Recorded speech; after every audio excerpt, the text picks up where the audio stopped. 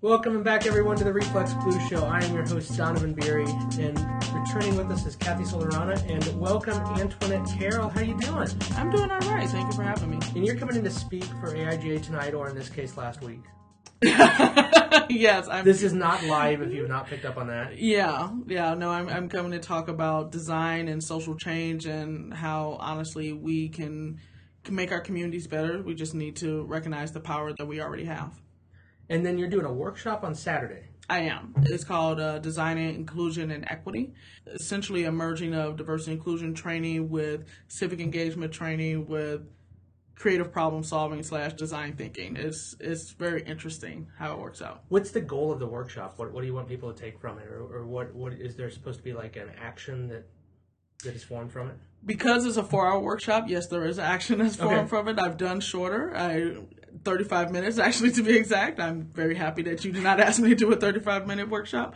But essentially it's to allow people to, one, learn more about their own implicit biases, learn more about what we even mean by diversity and inclusion, but then also how do we come up with approaches and solutions to address many of these issues that's within our communities relevant to racial inequities, gender inequities, orientation, so on and so on. So it's giving them kind of like this play list and this playbook and skill set on challenging a lot of things that's in our backyard. And when you talk about diversity and inclusion, are we specific about the graphic design field that you're speaking about, or one action sets beyond that? Oh, I'm so beyond that. Okay. I didn't know, but I mean in the workshop, because I assume this is geared, because it's brought in through AIGA, it's geared towards graphic design. No. See, that's one thing about it, and that's actually why I'm a huge advocate of AIGA, is because a few years ago they rebranded from the American Institute of Graphic Artists to the Professional Association of Design. And they didn't say, Association of Graphic Design, but design. And because of that, I'm a huge proponent of how do we challenge how we define design in our community. Yes, we have designers that are craft oriented and hand letterers and typographers and do amazing work. But then we also have designers that are strategists, that are researchers, that are anthropologists. And how do we bring all of those different approaches to the table to challenge these issues that are actually impacting all of our lives across the board? Okay. And so there will be more than designers at the workshop? Yes.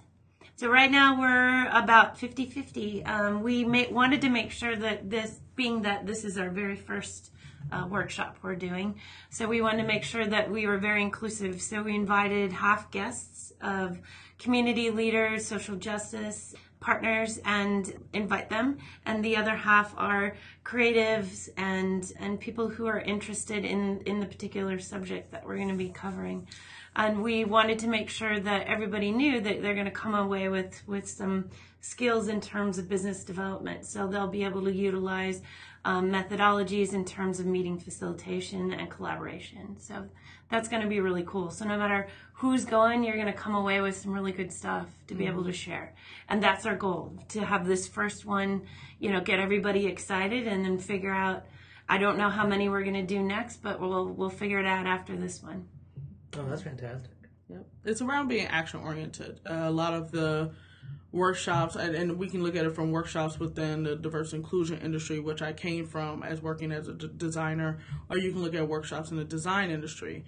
Many workshops in the design industry is around craft. We're going to talk about, coding. We're going to talk about hand lettering. We're going to talk about how to create a logo, or as someone put it, how to do Aaron Draplin, Futura design. And then in diverse inclusion space, most of the time is, how do we have dialogues? How do we have conversations? How do we recognize our own upbringings and how that has impacted our interactions with others, and essentially how our perceptions is not always as open as we think they are.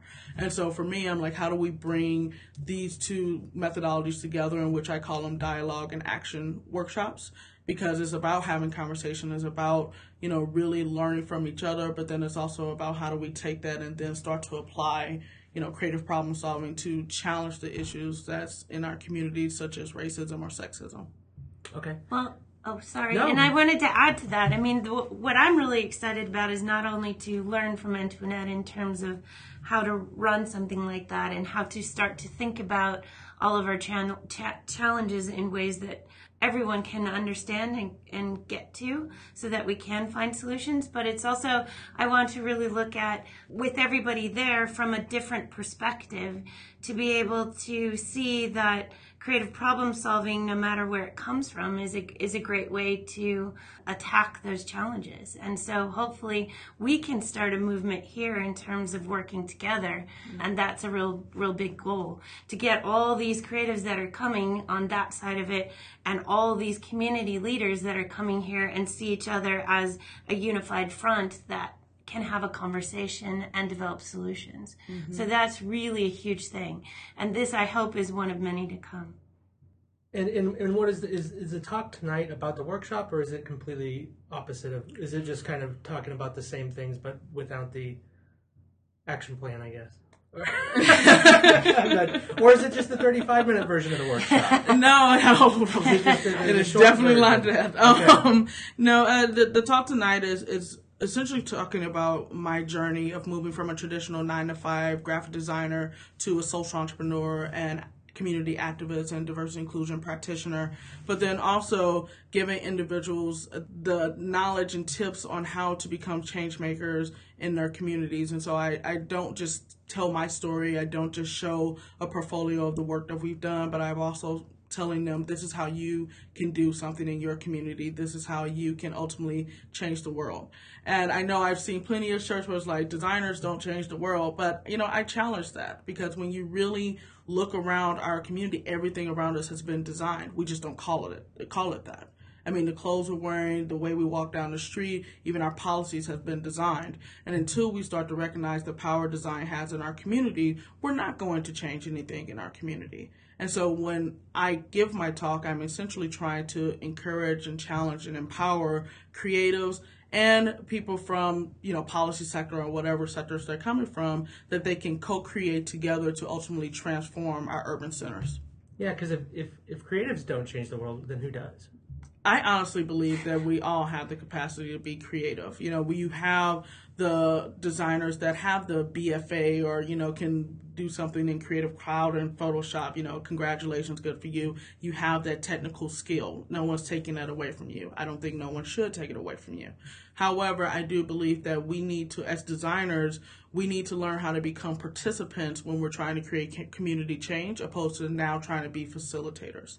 And that's a difference in the way that we're being taught right now in design thinking, which I find interesting being taught, because we kind of innately just do the work that we're doing. Sure. But, we, as designers, we've always been fighting and arguing and trying to find a way to prove our value to the world.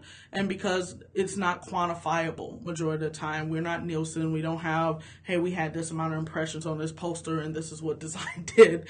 It's a lot harder to kind of prove that case. And so many people are kind of jumping on the design thinking and creative problem solving bandwagon, because it's a way that the business sector is buying into it. The world essentially is buying into design as a form of thinking.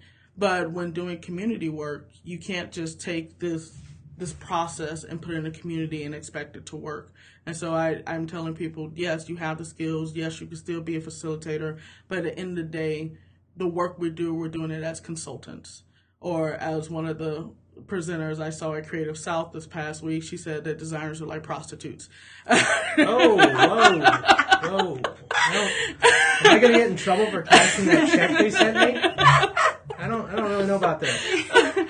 And she said it's because of how design was presented to her in school. You know, we do this work for clients, and we work to make them happy, and they pay for it. I mean, when you strip away what we're doing, it does sound like prostitution. Well, opening up Word files does give you that feeling anyway. But for me, it's like, how do we remove ourselves from that consulting mindset when we're really trying to change what's happening within our own neighborhoods? Is no longer, hey, I'm the facilitator, I'm the consultant. Is, hey, I'm your neighbor. Let's co-create together to challenge these issues. Yeah, not everything we do has to be for clients. Exactly. It can be for ourselves. It can be for the people that we know. 100%. Okay, well, we're going to be right back with Cathy and Antionette.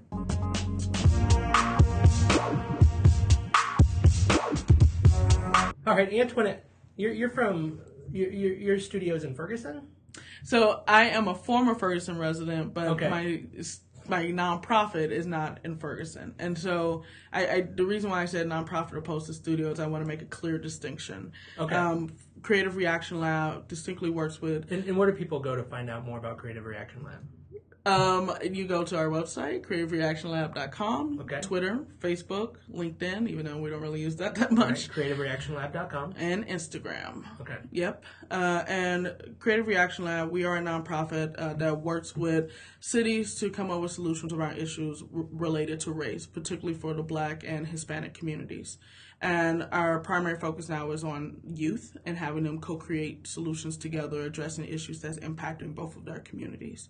And so with Ferguson, as being a former resident, we were started in response to what happened in 2014. But what's interesting is that many people assume that Ferguson is its own little city. It's like a few blocks. It's not that big of an area. It's St. Louis, Missouri is actually the city. And a lot of my friends, even when they come in town, are like, "Take me to Ferguson," and I'm like, "Why?" It's like 2 streets, but okay. But we've done work in Ferguson. We continue to work with individuals around St. Louis, but then we also continue to do work around the nation. Okay. And did you have a studio before that, before the Creative Action Labs? So I did corporate, I worked in-house. I also worked with nonprofits as well as agency. And so I did kind of the gambit in the creative field. I also went through a lot of different transitions in design. And so I came through the advertising and marketing route. And that's why I did a lot with like agency, DDB. And working in my last position at a nonprofit, the reason why they hired me is because I was a jack of all trades. I can create the logo while also doing a digital strategy at the same time.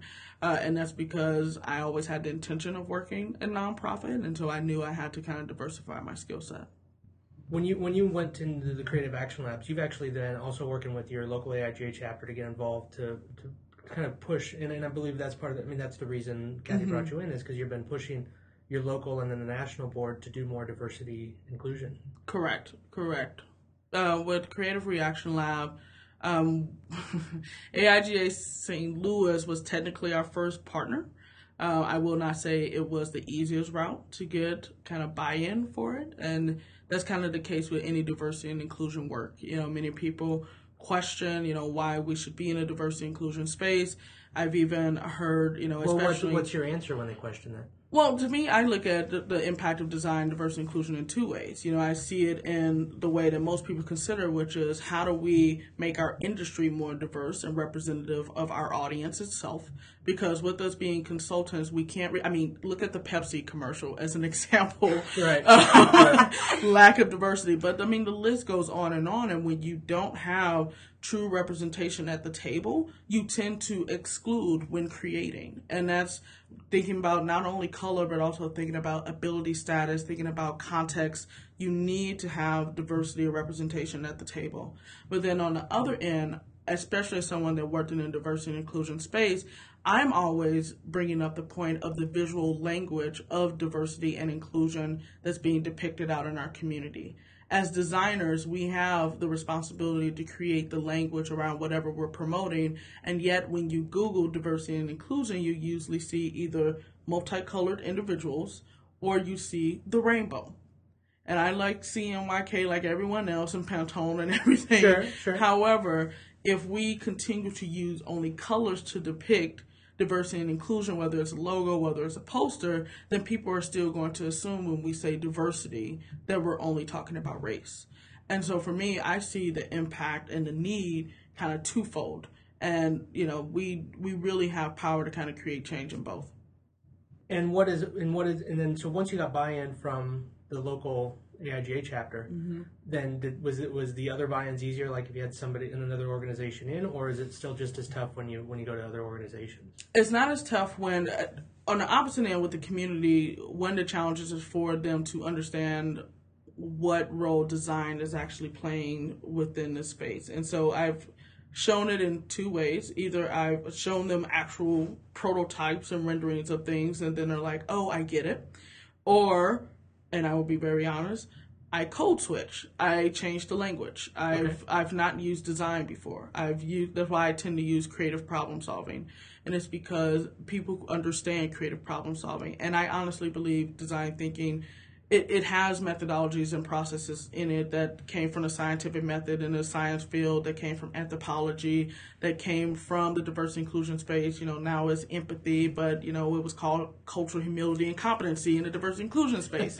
And so that's why I don't really say design thinking as often, because it honestly is a hodgepodge of everything. And so when approaching people outside of the design industry, I tend to say creative problem solving, because they can relate to that and they can see it as being applicable to their own personal growth.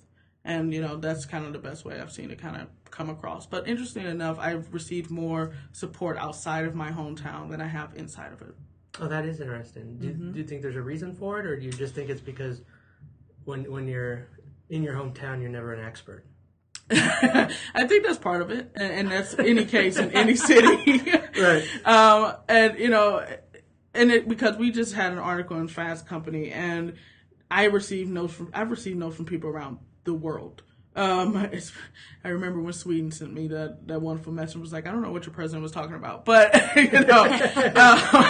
but we love your article in Fast Company. But then in my own city, there's a reason why I created it in the first place. St. Louis is literally the 6th most segregated city in the nation. Oh, wow. We used to be the 5th, so I guess we should be happy that either someone got worse than us or we got better. I don't know which one yet. Okay. And so, we created it out of a need. And so we have to get more buy-in from our city, because there's a need in our city, but many times they don't recognize that there's a need in our city. And then you actually had a workshop in St. Louis or a conference that is actually how Cathy got involved, and why AIG Nebraska now has a diversity chair. Yes, in St. Louis we have a conference called the Design Plus Diversity Conference. It was co-founded by myself and my colleague Timothy Hikes. It actually came from his senior thesis project in college, which came from the work we were doing at the National Task Force that I founded in 2014.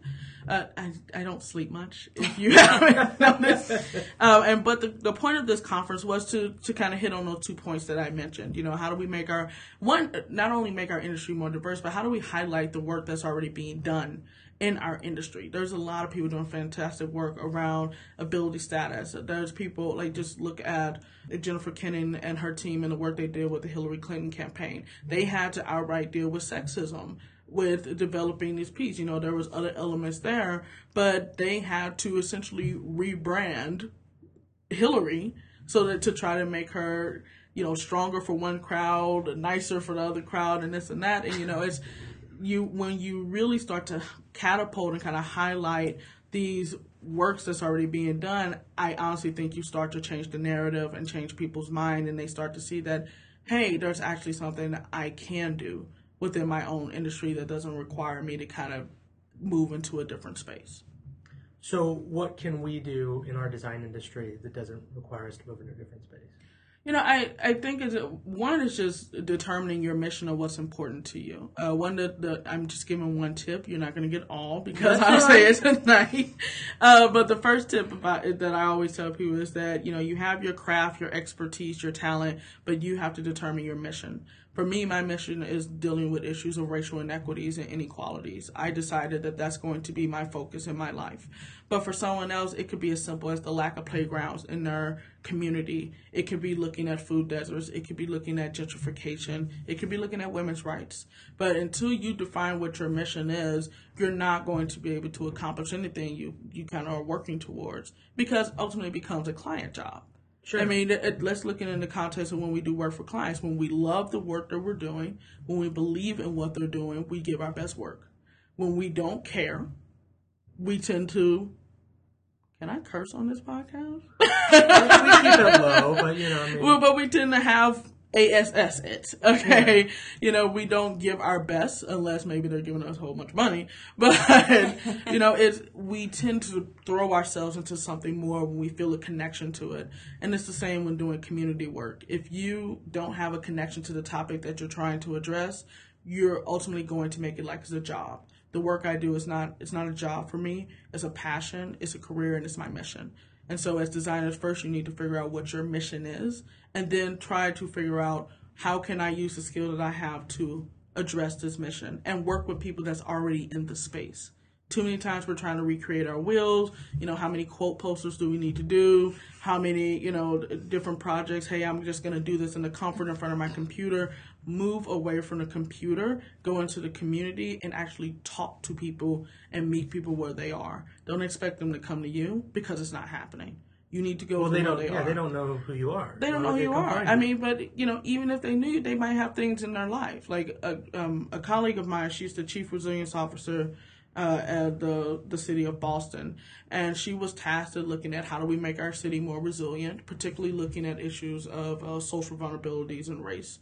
And you know what she did? She didn't just hold a town hall like most elected people or people in government and say, come to me. She went and got on buses and went on different subways and went to people's churches and actually went into their communities and engaged with them. And she didn't just talk, she, what we like to call, radically listened. It wasn't about her. It was about listening to what they wanted and what they needed. And it's the same as a designer. You have to listen and not just say, if you're saying I want to create this for my own ego, then recognize that it's for your ego and you may be doing more harm than good. No, that makes a lot of sense. Mm-hmm. So, and when you say like to do the things you love too, you realize even if you really put everything into your design work, when you look back at your best work, you're like, oh, the ones you're happiest with are the ones you actually had that connection with. Exactly. I can literally point out design projects. I'm like, I really enjoyed that. I can point out design projects that I enjoyed at the beginning because I agreed with the mission, but then working with clients really made me want to pull my hair out. And I was like, you ruined a masterpiece. And then I remember projects in which, it was given to me, it was an assignment, and I honestly hated it. I was just like, okay, because it's my job, I have to. But then I'm a person that believes in happiness and living your life through happiness. You spend more time at work than you do anywhere else. And so if I'm not happy with the job, I will leave you. Okay, that's fair. Yeah. All right, we'll be right back with Antionette Carroll and Cathy Solarana.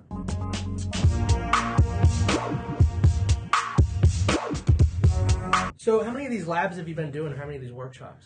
So the labs originally was a 24-hour model, and yes, some people did not sleep. Was Kiefer Sutherland, did he moderate? please tell me Kiefer Sutherland moderated him. No. No. It was me. That's where you went wrong. I know. And that's probably why we don't do them anymore. Only Kiefer Sutherland can do 24 hours straight. It's not possible for us. No one else. The struggle was real. But, we held 3 different 24-hour labs. And that's because I live my life through this lens of failure. I don't see failure as a bad thing. I see failure as eternal lessons. And so I'm always looking at how do we improve? Are we really trying to create the impact we're trying to make?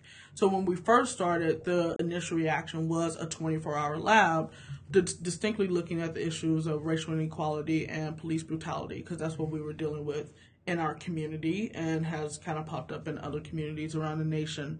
And at the time, we had 12 primarily designers. You had some technologists, you had some activists in the room that worked 24 hours straight, came up with over 60 ideas, but ultimately worked on 5 throughout the night. But I didn't require them to one of the things I told them that they could not do is they could not design a poster or a traditional design response. So they had to think larger. And I also made them also think of them as businesses. I didn't care if you were creating a public art project. What's your mission statement? What's your budget? Who's your community partners? Very much holistic, because I want to think about it through the lens of sustainability and really implementing it in the community. And so at that time, of the 5, we had ideas or projects ranging from media framing and narration. One was called Cards Against Brutality, which is obviously a play on Cards Against Humanity, and it is nothing like that game whatsoever. But Cards Against Brutality was directly looking at the labels that we put on victims, and now how even the term thug is like the new N-word, essentially. Oh. And so they were reframing that and saying, opposed to calling them a thug, opposed to calling them, criminals, or, why were they doing this and that, actually see them as who they were, which was, students, someone's father, someone's brother, someone's sister, someone's mother. And how do we have constructive dialogue around that? And so it was a card set that was also a curriculum, educational tool and curriculum piece that was used in high schools. It's actually still being used in high school right now, colleges, as well as local nonprofits. But then we had other responses, which were, like I said, some were public art, but one was technology-based called Connector for Justice. And the idea was essentially Match.com, or Tinder, where you're trying to find the love or maybe a side piece or whatever you're looking for. Right. Or just another client. Or, maybe a client. Turns out that's how we treat clients anyway. Exactly.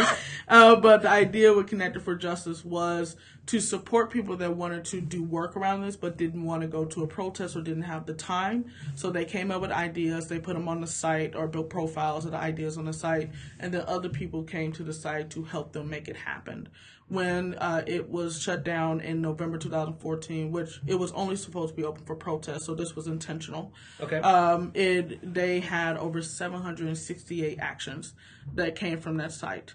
And that project itself has actually turned into a framework called Civic Match, which is led by Deandra Nichols and a company called Civic Creatives.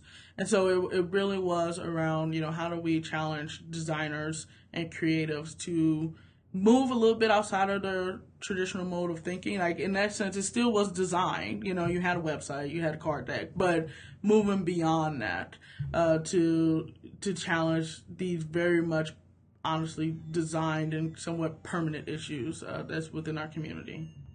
Okay, and then I assume that the goal of all of this is to first open a dialogue, because if no one's talking about it, nothing's going to happen. Exactly. From that lab alone, I remember one distinct moment in which there was an idea brought up around how do we address the issue of the talk in the African American community. Now, the African Americans in the room knew exactly what this was. It was like, oh, okay, yeah. What's the talk? Yeah.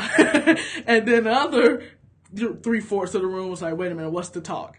And the talk is essentially what we do in the African American communities, where parents talk to their children around safety and assimilation and how we should act and how we should be around people. It's around giving kind of the manual for code switching, as we like to say. And so, like, I have different faces for different settings. My family, they see a different Antionette, the more natural Antionette, than someone in a corporate setting. I'm not saying this is not like that in other races, but in majority of the times, we have to think about, how am I being perceived? Am I being perceived as an angry black woman? As someone afraid of me because I'm black and they're walking across the street? Because, believe me, cultural fear is real. There's actual data on that. And so, we try to present ourselves in a different manner because we were taught to, or, people will perceive us differently. And so I've been personally treated differently based on what I've worn. I've had on business suits and everyone treat me fine. And then as soon as I put on comfortable clothes, I've been literally treated in very disrespectful ways in the same company. And so, with the talk, is essentially teaching you how to assimilate and how to survive, whether it's dealing with police or honestly dealing with people that, I won't say they don't like you, but there's unconscious biases and kind of assumptions and stereotypes about you just based on your color. Once you bring up the talk to a group and you tell them this, what's the response they give you, or what's the response you wanted from it? Actually, the response is always, I had no idea. Which is usually the case, when it comes. I wouldn't have thought of it. Yeah, I mean, it's one we know what's in our environment, in our bubble, and then they brought it up a lot with the elections and how Facebook actually made things worse. But I would argue it's a lot of social media accounts. It's not just Facebook. That we created our own echoing chambers, But the reality is we've always had our echoing chambers. We've always had what was around us, and that's what we thought that reflected the world, because that's what we saw. It's just, think of it in the sense of, if you were to ask a fish could talk, so bear with me. But if you were to ask a fish, how's the water? They would be like, I have no idea what you're talking about. Go away. Something's wrong with you. There is no water, because that's their environment. When I was growing up in poverty, and I don't shy away from my background and, my upbringing, I didn't know I was poor. I didn't know, that I didn't have the same access and opportunities as others. I thought making $19,000 a year was a goal in life. That was my goal, because that's what I saw. And that the individuals that made that amount of money, they were put on pedestals because that's what we saw as the norm and what you should strive towards. It wasn't until I went to college, in which I gained, and I'm a first-generation college student, that I gained access and saw that there were people reading books and they knew about authors that I hadn't even heard of, and they read it back in middle school. And so I'm automatically trying to catch up, but, it's one where you couldn't have told me that when I was in my community, because I would have no idea of what you're talking about. For me, I wasn't poor. On TV, when you see poor, you see something different. So it's like when trying to address many of these injustices and inequalities and inequities in our world, the first thing we have to do is, one, evaluate our own personal world and step outside of it. And that's not just going to a training, which many people are actually starting to do now to open their environment, but going to different settings than you normally would. Because if not, then you're just ultimately going to think that is how the world functions and how it goes. No, and I think that's why, like, designers, when you'll hear when they say go travel, because it's kind of the same thing. It's like, see as much as you can, because you can bring it back to your own work and your own design and your own life. Oh, very much so. I will say, working at the last nonprofit where I was head of communications, it was at a nonprofit called Diversity Awareness Partnership. It opened my eyes as a designer, because I was working with individuals that were visually impaired. I was working with individuals that had a different lifestyle than myself. And, as designers, we love our small type. That's like the staple. Yeah. So how dare you go over 8-point font? And I've seen these designs more and more receive awards. It's like, that poster was beautiful. It was fantastic. And then it's like, but it's illegible. Nobody can even read that. And it's supposed to promote something. And, working with these individuals helped me even see how I was leading my own design practice through my own lens of bias and my perception of what I thought the world would be. So I can read the 8-point font because I have my contacts on. Now, if I take them off, that's a different story. But in my mind, that was fixable, right? It's not like that for everyone. And so even now when I watch videos, and there's videos in which you only hear music, or you have someone that say, and this, and this, and this, but that's all you're hearing is like, and this, and then the scenes keep flipping to show like different imagery. Someone that's visually impaired they have no idea what's going on. Nothing whatsoever. And by working at that institution, it helped me become a more inclusive designer as well as a more inclusive individual. And so for me, I'm always like on this journey on how do I continue to challenge my assumptions and my beliefs and my practices so that I can be more inclusive for others. Well, Antionette, we really thank you for coming by, and thank you very much for visiting Nebraska and for what will be a great talk and workshop tomorrow. Thank you for having me. Cathy, thank you for bringing Antionette in. Thank you. I had a great time. And we look forward to it. For all the listeners, go out and meet other people, get out, and then, of course, force your local AIGA chapter to get a diversity chair on. Yeah, exactly. And don't forget, we've got Human Library coming up on May 17th down at the Omaha Public Library. And what that event is all about is being able to come there, meet and talk to a person for about 20, 30 minutes and be able to, they'll share their story. You can ask them any question. Yeah, they say you check on a book, but the book's just a person. Correct. The book is a person. And so it's all about overcoming bias and stereotype. And so it runs from 4:30 to 7:30 on May 17th at the Omaha Public Library downtown. That'll be on the 4th floor. So we've got our Facebook page up on for AIGA. So go ahead and head to the Facebook page, take a look at it. We'll have the full list of all the books available in a couple of weeks, and we'll keep going. Then we've got a mentorship series set up for North Omaha middle school students. They'll be heading to Irvin and Smith, an ad agency. Then they'll be heading off to HDR to take a look at architecture, interior design, and in-house design. And then we're working on our third one, but hopefully Flywheel or Hayneedle to have them look on the tech side. So we're going to bring those middle school students to all of those aspects and kind of get a story from them at the end of the summer. And then maybe do one more human library and a couple other workshops coming up in the fall. Yeah, and if this can all happen in Omaha, Nebraska, obviously if you're from somewhere else, it can be happening there if it's not already. Correct. Yep. So. And this was all my inspiration from meeting this woman back in June at the Design and Diversity Conference in St. Louis. Was it a 24-hour one? No, it was not a 24-hour one. And I'll have to tell you about my perky another time. All right. Thanks much. We'll be back soon. The Reflex Blues Show with Donovan Beery is hosted at 36point.com. Music by Dust Lab. Find out more at myspace.com/dustlab.